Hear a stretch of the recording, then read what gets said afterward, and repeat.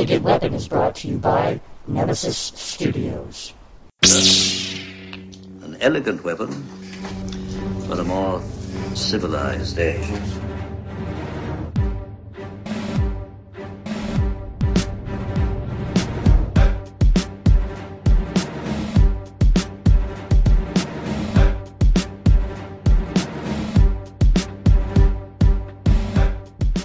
Ladies and gentlemen, welcome to An Elegant Weapon, episode 289.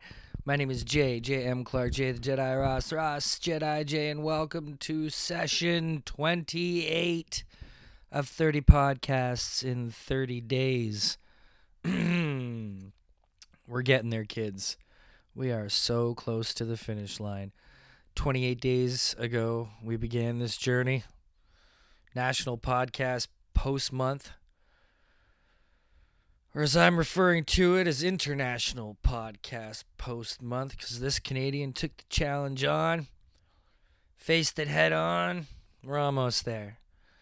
We've talked Kickstarters. We've done Mississauga Comic-Con. As you can tell, I'm tired, kids. I'm doing this podcast with my eyes closed, in fact. I'm doing it blind. Mississauga Comic Expo, of course, had a whole week of chats from that show, and that was lots of good times. Yeah, I just watched Crisis on Earth X, parts 1 and 2. I really enjoyed it. Lots of funny stuff, you know? These shows are goofy, and I forgive them for being goofy because it's television. And DC television should be and could be that goofy because they're going for that old school golden age heart, even in the new characters, you know. I like the way DC has kept everything separate and all these things can exist within themselves. We recently saw on Legends, DC's Legends of Tomorrow, Themyscira made an appearance, which is very, very cool. But I like that we can have these options. We've had so many Batman iterations. Why can't we continue to do this in today's pop culture and entertainment? I think people can handle it. I think the general audience can understand it. I don't think everything has to be connected. I mean, you know what's crazy? That we grew up with all these DC heroes, and they're kind of your first superheroes, right? The first real superhero, Superman, and then your super friends. And just all those characters, they were, you know, a lot more popular. They were around for a lot longer. So those are who we grew up with as children. And then you became a preteen, and somehow you discovered Marvel Comics. And it was so cool and so hip and so original and so different. And you loved it. You loved it to death. What do you mean, the Wolverine? Claws on his hand? Yeah, you didn't get that kind of thing. They're two entirely different things, which comics wouldn't be what they are without both of them and serving as this yin-yang situation. Despite DC Comics having, you know, had these heroes around for so much longer, it's a whole different thing. And now it's weird because of the way that Marvel has trained us through the cinema to look at all these heroes differently and look at these universes differently, and, you know, how hard it is for people to peg down what they want out of these things. I think one of the weirdest things I'm hearing so much about Justice League, the movie, is how people really want to see the extended cut. They want to see Zack Snyder's cut? Where's this coming from? That was all the big complaints about B versus S, was it not? Too long, too Zack Snyder, and now I don't get it. It's so confusing. I'm just glad we got a cool movie. I got to see the Justice League on screen. So happy about that. But seeing all these characters together on Crisis on Earth X was very cool. Thought it was handled well. They went pretty crazy with the Arrow, with Green Arrow and his effects and his accomplishments there. When he's, minor spoiler, he's spinning around that building and helping secure it with all the, you know, all the wiring. That was pretty hardcore. But they definitely threw the money at these episodes. At this big crossover event, they are, you know, sparing no cent. So that's very cool to see. Hey, Alex and Sarah there. How about that, huh? That was fun and funny. The way that all went down. I'm surprised how much I'm laughing at Rory over this whole thing. Rory's been fantastic. Just great timing as far as his comedic effect. So I'm really enjoying that. Right now, while I'm recording this, I believe parts 2 and 3 are on and happening. So all you kids out there are probably watching it as I speak. It's 9:26 p.m. on the East Coast here, Eastern Standard Time in Clarkson, Mississauga, Ontario, Canada. And yeah, so you're probably all watching that right bloody well now. And I can't wait. So I'm going to do that tomorrow. And then my 29th episode or the 29th session 29, episode 290. We're getting close to 300. Last episode yesterday, I congratulated Hollywood Babylon on their 300th. One of the big inspirations for An Elegant Weapon existing, in fact. Yeah, where was I going with that?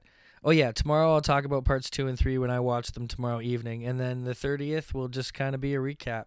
And we'll discuss a little bit about what this has done to my brain, doing 30 podcasts in 30 days, despite them only being like 10 minutes long. It's still an endeavor. It's still a journey. It is still a little bit of a challenge. It wasn't super hard, but it was definitely a commitment having to get this in and out there. But I did it so far, unless something crazy, barring, an alien invasion in the next 2 days, we should be all good. And then we'll get back into regular stuff. I'll bring you, like I was saying, I got a whole bunch of conversation from the GTA Comic-Con to bring you guys. And very soon we have Toronto Fan Days coming up, which is the best Christmas party of the year. And then so that'll be happening. Let me talk about something that's in my head. I don't know if anybody out there saw this. I'm very, very excited for the Doctor Who Christmas special and our last endeavor with Peter Capaldi. The two Doctors, they released a little tiny bit of a trailer, a little bit of a teaser of a clip of them on the TARDIS together. And it's I hope it's a whole episode of this. I'm quite looking forward to it. The Doctor Who Christmas special, there's something special about this special, and particularly that's special that it comes out as a Christmas special on Christmas Day. It's a beautiful thing. Thank you, BBC. Thank you, Britain. Thank you, England, for doing something like that. But I just see it. I don't know. I have this Dickinson type portrait in my head of, even in today's modern age, people all huddled in their homes together watching Doctor Who on Christmas Day. And I think it's a beautiful thing. So I never miss it, or at least the past few years that I've been a fan, I've never missed it. I quite look forward to it. Last year's was great when he was rocketing around with Santa in the sleigh there. That was fantastic. Good times. There you go. How's that? Is that a decent little session 28? Special shout out to Mr. D.A. Bishop, writer, artist, comic creator, Morte, Deep Sea, Stranger of Stone. He sent us a little go get 'em kidder type thing. He said, "You're almost there. Keep it up." He said he's having fun. Dave, I'm so happy you're having fun, bud.